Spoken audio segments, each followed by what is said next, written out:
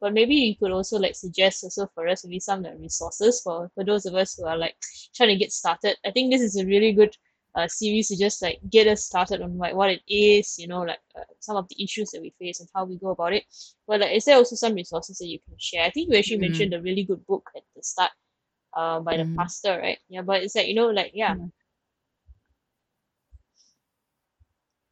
Yeah, disciples. emotionally healthy spirituality. Yeah, I would say start with that. Emotionally healthy the Oh, emotionally healthy nice. disciple, I think. And Like I a think in quiz, it ah. there is actually like Wow. assessment you can take to see how emotionally healthy or unhealthy you are Oh, doing. nice. Yes, yes, that's like a quiz. It's pretty good. It's kind of like a stock take. And he's very insightful. He knows what questions to ask. So I say that one's very good. His wife Jerry actually also does some of this work now. I think she has a podcast. I can't remember whether it's geared more for women, but she does a lot of the also emotionally healthy, like kind of a thing. So the whole emotionally healthy spiritualist series can check out by Pete Scazzaro. Um, Another one I would Oh, not say, bad. okay, this one maybe a lot of your listeners will be familiar with already. Henry Mm, Nouwen. He Yeah, because although he doesn't use that language, right? But because he himself, not only was he trained as a mm, psychologist, he's lived his spirituality, I would say, is mm. very actually emotionally healthy in the sense that okay, at least he's very emotionally aware, and he includes all of that, the emotions, the struggles in the spirituality. He does not try and repress them or exclude them. So I think that's another person that a lot of the writings helps us to connect with the inner self. So he's very good for that.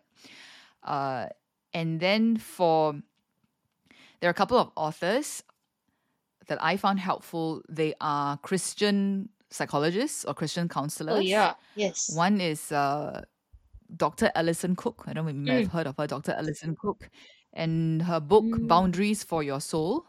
So the one she's Yeah. talking about boundaries, internal boundaries. So when we think of boundaries, we often think about boundaries only external with other people. But one of the reasons why we struggle with Wow, boundaries with other people is yeah. because we don't know how to have boundaries within ourselves. What does that even mean, right? Boundaries within ourselves. Yeah. So it's like if you're curious, you can read that book. Mm, It's quite good. There's another one called Try Softer by a different counselor called, I think, I'm not sure how to pronounce the name, Aundi, I think Aundi Cobbler, you Kobler. always try harder. Try Softer. So try softer. Why try softer? I think you can guess already.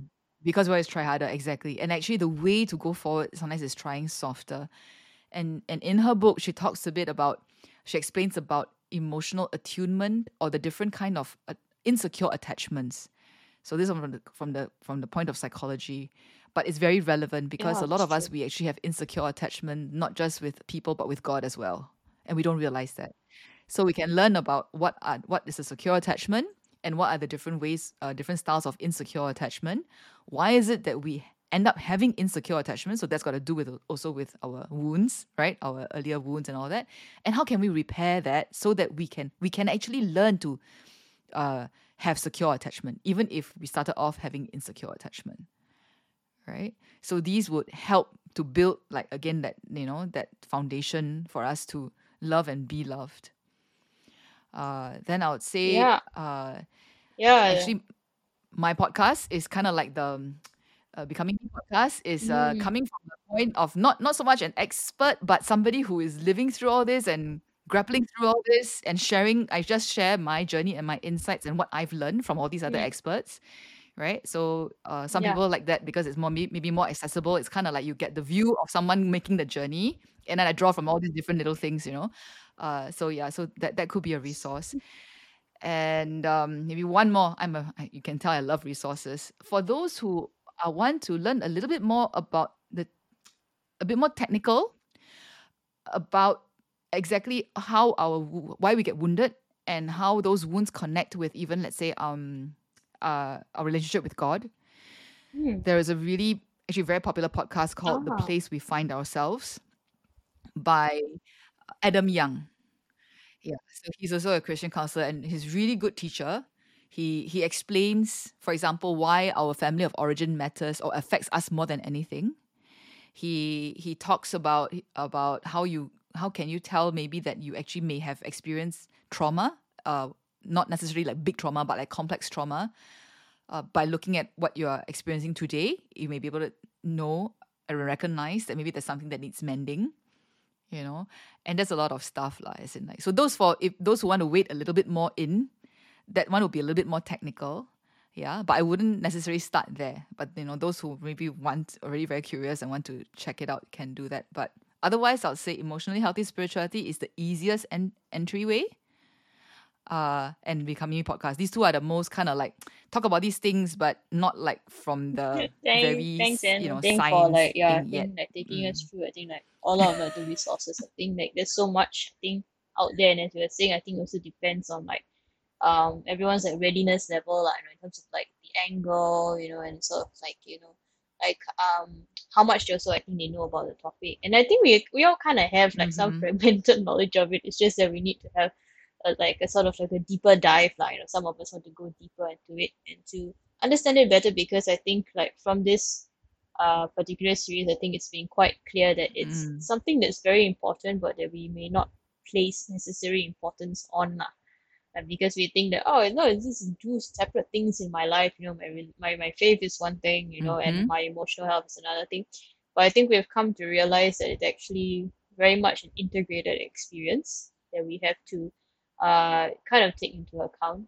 And we need to kind of be more conscious and Mm-hmm. aware. I feel like the Yeah. first step is really like awareness, being aware of our emotions and kind of like, honoring them and giving them space, to Mm. express themselves. Yeah. Mm-hmm. Yeah. If I may help to end by, there was something that came to mind earlier when you were saying something, and now I remembered it Yeah. again. You talked about how we all want to serve, right? We want to serve, and we want to make a difference. But I think a lot of times we're very short-sighted when we push ourselves in ways that go beyond, let's say, our limits. And we're so focused on achieving something concrete about this event, or we keep doing that. If you wait a few years, like that, you do that for a few years, and then you look at your life and you ask, how have I grown? Like, really, have I blossomed more into the human being, the person that God has created me to be? Am I any closer to knowing the unique personal vocation that God created me for? Am I flourishing, right? Really, as in spite of, let's say, setbacks and difficulties and whatever sufferings that we definitely will have, do I see the trend becoming more fully human and more fully alive? My bet, when we are not able to practice emotionally healthy spirituality, you will find that you can do that for 5 years, even 10 years. You haven't really moved much. If anything, people may not last that long and they burn out and then they go backwards. And then some of us will just stop altogether because it's too hard. But if we do this right, in the sense of this emotionally healthy spirituality, you'll find that over 5 years, 10 years, you really grow, you really change, evolve, blossom, and bear fruit in the person, the unique personhood that God created you to be. You should be more yourself and not less, and have more capacity to love and not less. Even if in the short term, it looks like you have to put on the brakes, draw boundaries, do less.